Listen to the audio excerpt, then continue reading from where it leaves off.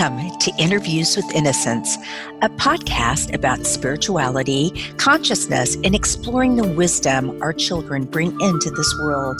I believe that our very young children are our greatest teachers.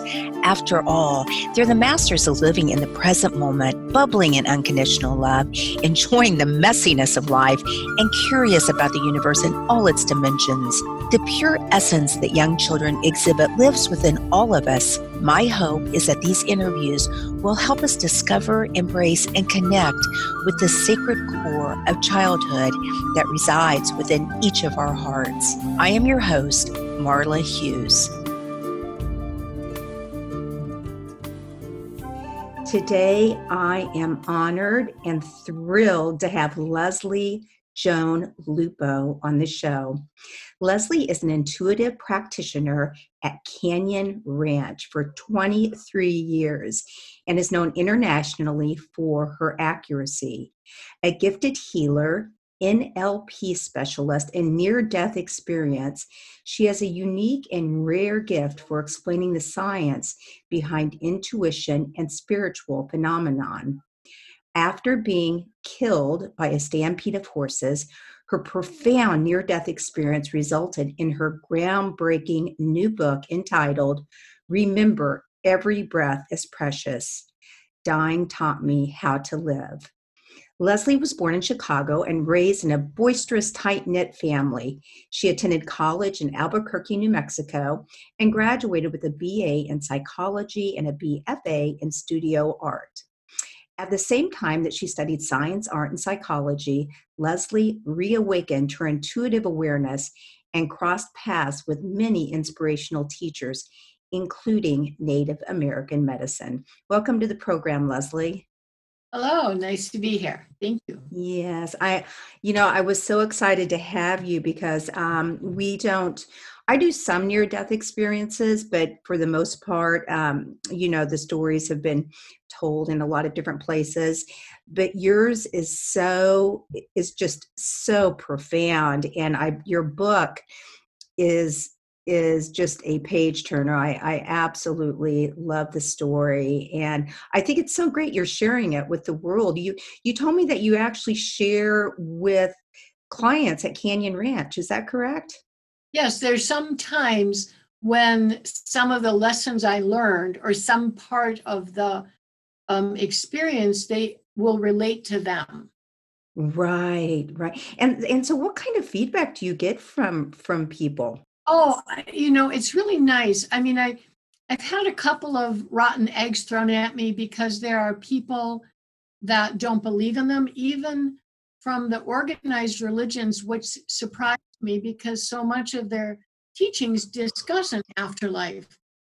Most of the feedback I've gotten with stacks of letters they've been focusing on certain parts of the book that help them understand why we go through suffering and how we can evolve and better ourselves and have an inner healing. So a lot of people were very, very happy about that there are steps in the book to help you find this inner light that you have and inner love and self-love, which is actually rooted in humility. Self-love is not conceit. So I've gotten lots of feedback. Oh, that's fantastic. Well, let's talk about your accident and your near-death experience. I know that you were an atheist before this began, or agnostic, one or the other. So let's just dive right in. Yes, right on the border. And it's true. The spiritual path I left it a long time before, and the spiritual path had no interest in me. I was, I'd had a BA in developmental psych, so I was very scientific mind. I liked to study physics. I studied chess. So I was a very logical person and no time for spirit anymore. Right. He had said to me, what happens after you die? I would have said nothing. It's ashes to ashes, dust to dust. You have a good life, you live, so what? I had no interest in that. And so I was going down to the hay barn to get a couple horses that had run down with their saddles on. And in doing so, I got caught in a stampede of horses. And the interesting thing is I popped out of my body right before it happened. And I remember thinking, I wonder if this is how everyone dies afterwards, because I first thought it was my mind that had popped out and I couldn't make sense of it. And then the stampede started, and I watched myself fight for my life and scream and cry out. But I felt nothing. I felt serenity. I felt heart centered. I felt love and peace. And it was almost like taking off, a jacket when you come home at night and you toss it on the Right. bed. Can you tell, I'm just going to interrupt for a second. Can you tell the listeners about what you were your work then? Because, I mean, most people aren't out where horses are stampeding. Okay. So can you explain that a little bit? Yes. I was married at the time, and my husband owned a dude ranch, a really posh dude ranch in Tucson, Arizona. And I was working there. We worked side by side. So I was helping wranglers in that, because one of the wranglers had been sent home because he wasn't feeling well. And so I jumped in the wrangling department to help out. And I've always been around horses. I love horses. So it was kind of a natural thing for me to do. Right. Okay, so the stampede began, and go ahead and continue with your story. Well, if someone had watched me die, they would have said she suffered horribly. And yet, like I said, I didn't feel a thing.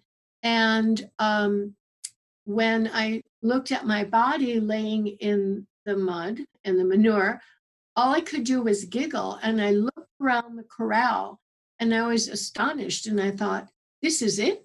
This is what everyone is afraid of? I'm still here. I'm still thinking. And all of my senses were heightened. Everything was much richer looking. It's almost like in the human body, we're wrapped in a cotton batting that dulls our senses, our sense of sight, our sense of hearing. Everything smelled better. I mean, everything was just so wonderful. Ah, wow. And I know as this continued, you saw everyone starting to help you, but then you slowly met some other people. Right. What happened when they came in, the last ride came in and started to race over to help me. And Tucson just began to fade away. It wasn't like I was going in a tunnel like some people have talked about. It was more like Tucson just began to fade away, and slowly, in this kind of white fog, another world emerged. And it was a very thick oak forest with a lot of beautiful flowers and big ferns. And there was a little river behind me. Everything was so light. Everything was lit from within. There were no shadows anywhere. And the overwhelming sense of love I had was intoxicating. It was not just that love for everything I looked at. Everything I looked at loved me. And that selfless love, kind of like when you give someone a present and they open it up and then they look at you and they're like, oh, and you're, oh, I got the right present. You know, that little that tickle in there. It's like head to toe, that kind of selfless love. So I began to just kind of look around, and I looked at my hands, and I did notice when I was down on earth that I had a very thin blue light, like almost like the color blue that when you're flying in at night, when you see on the runways, that kind of blue. Right. When I called upstairs, at first I called it upstairs because even when I came back, I still didn't buy into heaven. So I would just always called it upstairs until I could make peace with, what just happened to me. So I also looked at my hands, and they looked like I was in college again. They looked young, and I was a woman. And the next thing I marveled at was the sense of, I had no idea where I was. I had no idea what was going to happen next, and I had zero fear. I had no fear at all. And I noticed that all that part of our brain that's related to that, what they call the animal brain or the reptilian brain, that fight or flight reflex was gone. And all I was love. Wow. It's so difficult to describe because every time I try to describe it, it's always feeling as if it's lacking, you know? And some of the people I've met who have had near-death experiences say the same thing. It's like describing a photograph. It's like looking at a photo of the Grand Canyon instead of being at the Grand Canyon. You do the best you can, but lose a little bit in translation. Yes. Yes, I've heard from many that it's just ineffable, that you just, Yes. it's something that just can't be explained. It's like walking through cotton candy. The love is so tangible, you feel like you're dripping in sugar. Love that. So then what happened? Well, I had turned to my left and I saw a table and some people standing there quietly waiting. And I went in that direction. And when I approached the table, it's almost like part of me was in memory. Now, as electric and alert as I felt out of my body on Earth, when I landed upstairs, I felt kind of groggy. And you don't move by walking like in a linear fashion. You just look at a place and you're there. And when you're talking, I might ask a question, and within the first 2 or 3 words of their explanation, it's automatically downloaded. And most of the speaking was telepathic. But as I came up to the table, I recognized a couple of these light beings, and we all had that same, beautiful kind of cobalty blue streaming off of us. And, but they weren't like see-through or anything like that. It was just the color. And everyone looked like they were college kids. Everyone looked about 20, 22 years old. I noticed that there was a woman who was on my left side that I had seen often as a child. When I was really little, I could feel her, and all of a sudden she'd be there, and I felt such love pouring out of her. And I called her the blue lady because she had a very long blue dress on. But when I looked at her upstairs, Mina popped into my mind, telepathically. And then next to me was a man that came up as Timo. And he was not right next to me. He was actually after Rao, who sat next to me. But Timo is also someone that I would see on Earth. And he had like a scarlet shirt on. Almost looked like he had a ring of stars around his neck. And he had white hair. And it was kind of like a crew cut, but brilliant white. And then Rao was sitting right next to me. And so the only 2 people that talked a lot, when I first sat, everyone was cheering, and I heard a lot of voices saying, welcome home, thank you for coming home and all this stuff. And then I was told that I had to make a choice, that apparently I had agreed, this is my soul group, and there's about 30 of us, and 20 had come down on a particular mission, and I was back now. And they asked me, I was supposed to come back earlier, but somehow my soul decided to stay because it loved the Earth. And now I have to make a decision. I can stay because whatever contract I signed, I filled a long time ago, but I can go, back if I choose. And they showed me pictures of my children. And if I had decided then, as much as I loved my children, my son was 1 at the time and my daughter was 3, but as much as I loved them, I wouldn't have budged. Wow. And I would just, it was so extraordinarily that, you have such a longing. I think every human being in their cellular memory remembers heaven. And that's why we have such a longing to go back home again. Right, right. I've always had that longing since I was a little girl. I didn't know what it was at the time, but I just get this weird feeling, even though I'd be around all my family. And I Mhm. recognize it now as just, just missing home. Yeah, Inter- yeah, Interesting. yeah. And I know you saw a some of your life review. Well, it wasn't exactly a life review because I think I would have gotten what I've read about in life review. I think it would have been more detailed. They were showing me pictures of my life on Earth, almost like to jog my memory because I was in such a fog.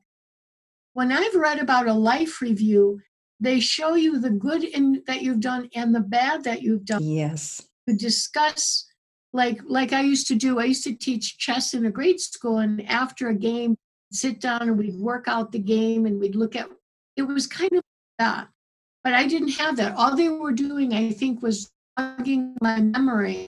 If I had, I probably would have gone through a life review. But since I was kind of in a halfway place, like the airport waiting for another flight, I think I would have been gone through that afterwards. Wow. And when you talk about Mina and Timo, did you see them as a child as like invisible spirit friends, or were they were actually people in physical people in your life? They were the first time my first memory. I can't say the first time because so many baby memories are not in our conscious mind. I saw Mina, and I was planting flowers with my grandmother. And that was maybe, no, the first time, I'm sorry, it was with Nona. And she was singing to me, and Mina stood behind her, but her head almost touched the ceiling. She was just very tall. And Nona could see her because she would sing to me, and then she'd look over my shoulder, and because I had turned around, well, who else is with us? And there's this blue lady for, maybe a minute or two. And then next time I turned around, she was gone. I didn't think anything of it. I was about 4 or 5. And then the next time I saw them was with my grandmother helping her plant flowers. She had a beautiful flower bed.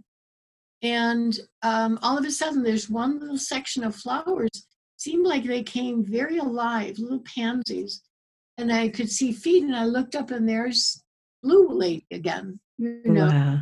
And so I started chatting with her, and my grandmother thought, because my grandmother couldn't see her, and dragged me in the house and made me wear a hat and have something cool to drink and washed my face. I think she thought I was getting a little touched by the sun. So, and that was something I learned by the time I was 6 or 7, and I didn't see them often, but it would either be like some really soft kind of glass chimes, or just this overwhelming kind of, in the world, everything kind of got a little faded, like I was turning down the volume, and then suddenly one of them would be there. Most of the time it was Mina. And at one time, at a family Thanksgiving, which in a Sicilian family is like half the city of Chicago, it was in our house. And I went to get some seconds, and I saw and all of a sudden I had just had that little feeling, and Timo was there. And I had closed the doors to the dining room to come through them. I just opened a door and, closed the dining room door. So I thought that it began to open, and I was talking with Timo, and I just felt such love, and I was dancing and just kind of spinning around. And I turned around, and they were all watching me, and they started laughing. So I got very embarrassed, and I ran upstairs. I was a child. And my aunt came up with a little piece of pumpkin pie. They thought, because I had just seen the movie with Yul Brynner, King and I, and they thought I was dancing, like just goofing off by myself. So she was explaining that it was not a big deal, and don't feel bad. And so I had kind of learned by then that not everyone could see them. And I just learned to keep that to myself. It's like you Yeah. have this ability to sense or see the guides that are around us all the time. And so I kind of kept my mouth quiet about it. Right. Interesting. So tell us more. I know that you saw a mandala or a light and seeing other realms. Can you talk about that a little bit? Yes, this was really fascinating. When I was walking, one of the things that the group said was, why don't you meander around this realm a little bit to get grounded before you make a decision, which I'm very thankful for, because otherwise I would not be here. My children, would have missed my babies. So I'm walking along, and Rao and I are on this journey going to this beautiful cave under a waterfall that I would apparently visit because I had still no memories of upstairs. And I felt this overwhelming sense of, as much as I had felt love all around me before, this would be like 10 times more. It was almost like I was being adored. And as I get so choked up when I talk about it, because it's such an overwhelming memory, so easy to access. And I looked up, and there was this kind of pulse point. When you see pictures of a drop of water and the ripples that come out, Yeah. in the sky that was a circular. And it was way up above me, and the sky was this amazing layers of cornflower blue. It wasn't kind of like one color like our skies are. It was like a pattern.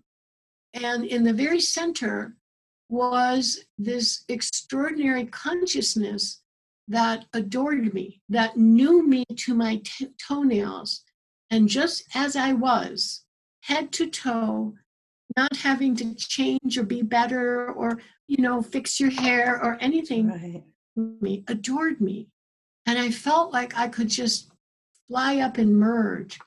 And in fact, Rao had to kind of keep me a little centered. And then I noticed there was patterns like these little feathery mandalas floating around, and I could faintly hear song. Again, I felt like there was a veil and I couldn't quite see behind it. And Rao had explained to me, yes, you're not quite here yet. And then I noticed because I couldn't stop feeling that connection with what I call the divine or God or whatever, because that was the center of it all. I noticed as I looked to the side and I was watching the mandalas that it was almost like a glass ceiling, and I could see another realm above the one I was in. Reminded me of like when you blow bubbles and you have a bubble, Right. another bubble, and another. And I asked Rao and said, "Is there another realm?" He said, "Oh yes, there are many. We go up and we go down." And I have to say this, upstairs when they tell you things like that, everything just makes sense. You go, okay, got it. Right. I have no idea what he meant. Here, I'm trying to go, now, what was that all about? So it was just such an extraordinary. So there were other realms. And then when we went and looked over a cliff, there was a huge beach. And it looked like the sand was like diamonds. Everything sparkles so much up there. Everything has that iridescence to it. And the people down there in these beautiful tents with these flags, kind of like a taupe or, different yellow ochres, just beautiful. And then all you could see was ocean to the horizon. And then I noticed other realms again. I could see through the sky, and there was movement on the other side. And so sometimes when I talk with people, I talked to the lady one time, she said, all I want to do be a spark of light. And I said, then there's probably a realm in which, everyone is just a spark of consciousness and flies around. That's all she wanted. I think that we're drawn instinctively to our realms because for me, I grew up in Chicago. I lived in Morocco for a couple of years. I lived in New Mexico. I lived in Tucson now here, but I'm always drawn to forests and rivers. And that's the first thing that I saw when I emerged upstairs. Right. Interesting. And I know you talked about that you made an analogy of going to school. I mean, the different realms being a different grade Yes. that you go as you go, and some become teachers and so on. Well, one of the things I noticed when I was moving around there was it was like I could see another little village about a mile away, and then another on a hill, very small, I could see another village. And what I was told was that those little pieces of fluff that were floating away was the incarnation of more consciousness, more souls were being added. And with that, the younger souls go to like pre-kindergarten or baby playgroup. And then you get into grade school, and then you get into high school and college. And that the more carnations the soul has, the more it has the ability to choose their own lessons. And it reminded me of schooling. Like when you're in kindergarten and first grade, you have to learn read and write and your, mathematics. And then as you Right. get to school and college, you branch off into things that you want to do. And then master's and PhD program would be for the older souls or the people that are free from the incarnation cycle that choose to come back. Wow, that is just so, it's just so mind blowing. It must be, you've told your story so many times, but for people who hear this and you can tell it so in depth and with such color and passion and sparkles. So let's talk a little bit about, I know that you were given the choice to come back or not. So I'd like for you to talk about that a little bit, because I know you talked about in your book some going back and forth with that. Mm-hmm. And also you were given the choice to remember or not. So can you talk about that a little bit? I'll talk about that first. No, I shouldn't. I should talk about the choice to go back because even though I love and adore my children and they were babies, I still was kind of sitting on the fence. And I remember mentioning this to Rao and saying, but they have a good father. And he said, yes, they do, and they will survive if you don't go back, but he can't teach them some of the things that you know. And I was still kind of sitting on the fence. But at the end, we talked about a lot about life and earth and karma and how you pick your parents and we did a lot of discussions on that. And then finally I said yes, I would go back. And that's when it almost seemed like the reverse happened. Now it's as if they're trying to talk me out of it.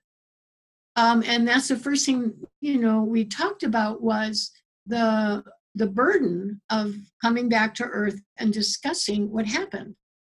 Again, I'm upstairs, what burden, and it's Yes. going to take you, first of all, years. You had a very bad injury. It's going to take you years to get everything put together again.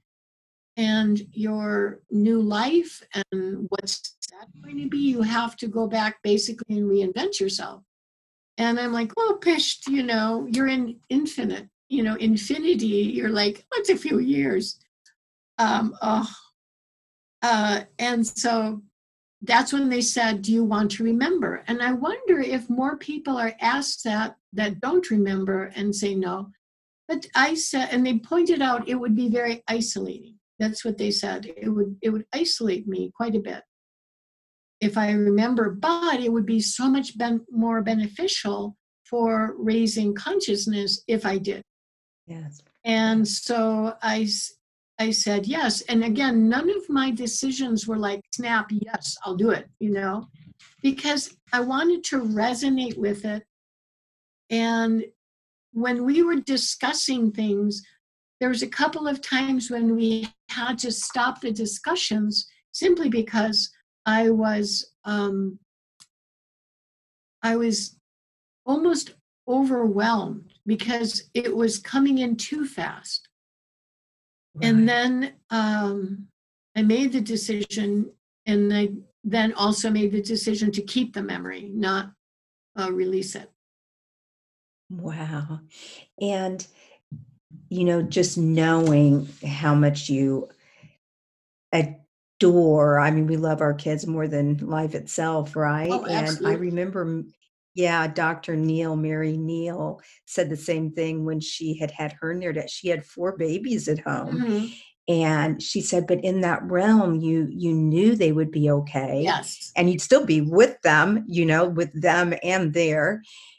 And that she did not want to come back. And it's so hard for our brains on earth to comprehend, but that just speaks so incredibly loudly, Oh, yeah. I was talking to one of the heads of IANDS, and she was sharing with me that about, I think she said about of the people that cross over to a totally different realm, about 75 or 80% of them are never given the choice, and they just kind of get pushed. And in that, there tends to be that kind of sense of, oh no, and they try to gently let them know it's not your time yet. Right, right. I know you also said that, talked about everyone you found out chooses their own curriculum, and that the theme of reincarnation kept coming to you in the knowledge that you were given there. Yes, and that the choice is, again, as you get to be an older soul, you have more choice of what you do, what curriculum. That's why I don't call it karma, I call it curriculum, because I never sense that any soul is forced to come down here. Like in some of the teachings, of the teachings in reincarnation, they stress that you have to come down and you're praying to get off the wheel of reincarnation. Yet the sense I got upstairs was that everyone that comes down is coming down to learn, and that learning is as joyous upstairs and growth as vacation time is down here. And that's the interesting thing, is that learning is something everybody strives for. I'd say, to me, the most important image that I got was growth. Everything is growing. Everything is growing on earth. Everything's growing in the universe. Everything's growing in heaven. That heaven continues to grow as souls continue to evolve, and that there's no end to the evolution. It was kind of like I had to come back and really reevaluate my consciousness towards perfection. I mean, if you were perfect, you'd have nothing left to learn. I don't know if I'd like that. Yeah. I love learning. I want to learn and grow until I die, and then come back again and learn and grow until I die, Right. I think that younger souls I didn't get the sense that I was being coerced into coming back. I got a very strong sense that it was my decision. And that was good. That was good. Wow. Well, I know Raymond Moody talks about George Ritchie and his near-death experience. And George Ritchie said it was like Caltech and MIT and Penn and Harvard and all these universities just put together up there, and it's just all about learning, which is so so exciting. So Leslie, wow, how has I know it was really difficult for you for many years when you came back, and you did feel isolated, I know, and even got kicked out of the spiritual group, if I remember Yeah. correctly. Yeah. So, but now this is a big part of your life. You're sharing, and oh my gosh, you're just helping so many people understand. And so just tell us, we have to wrap it up, but tell us a little bit. This isn't really fair. I say we have to wrap it up, and I'm going to ask you how your life has changed. So forget the wrapping it up. How do you live your life differently now? In a nutshell, I'm very, very conscious of the fact that we have our inner divinity, and I'm conscious that we have everything we need. So when they say those statements that sometimes people like want to pull their hair out, the answer is within. It really truly is. And to me, the key is self-love.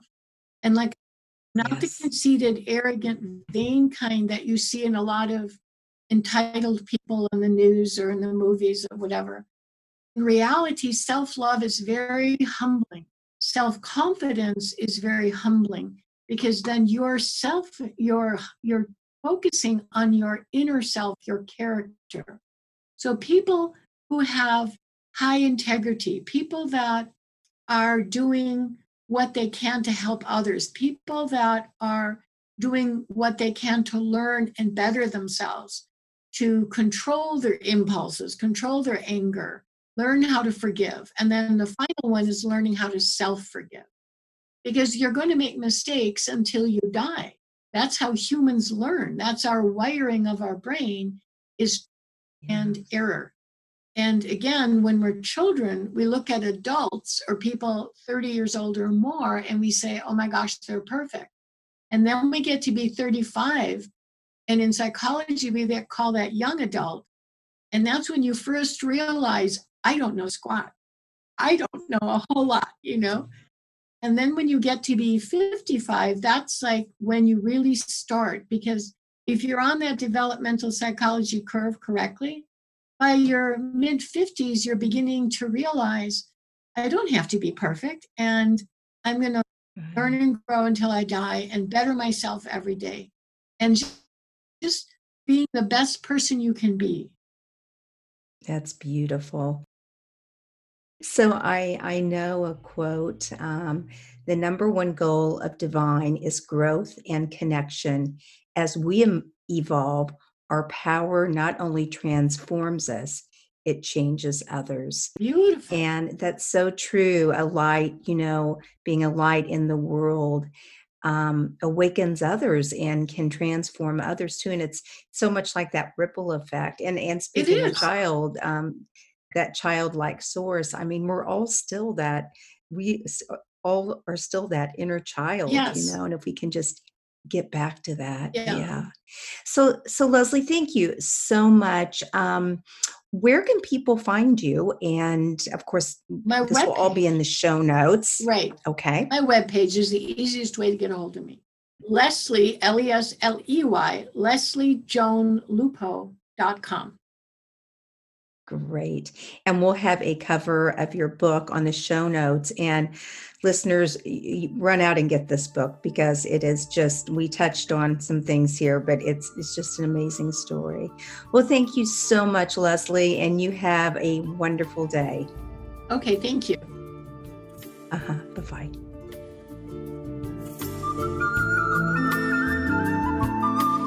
Thank you so much for listening in today.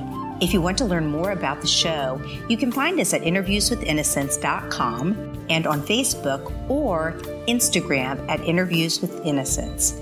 Please write me a message, tell me what you liked, and let me know what else you would like to hear. I would love to hear from you. And if you liked what you heard, please leave us an iTunes rating and review. It helps other listeners find the show. Thank you.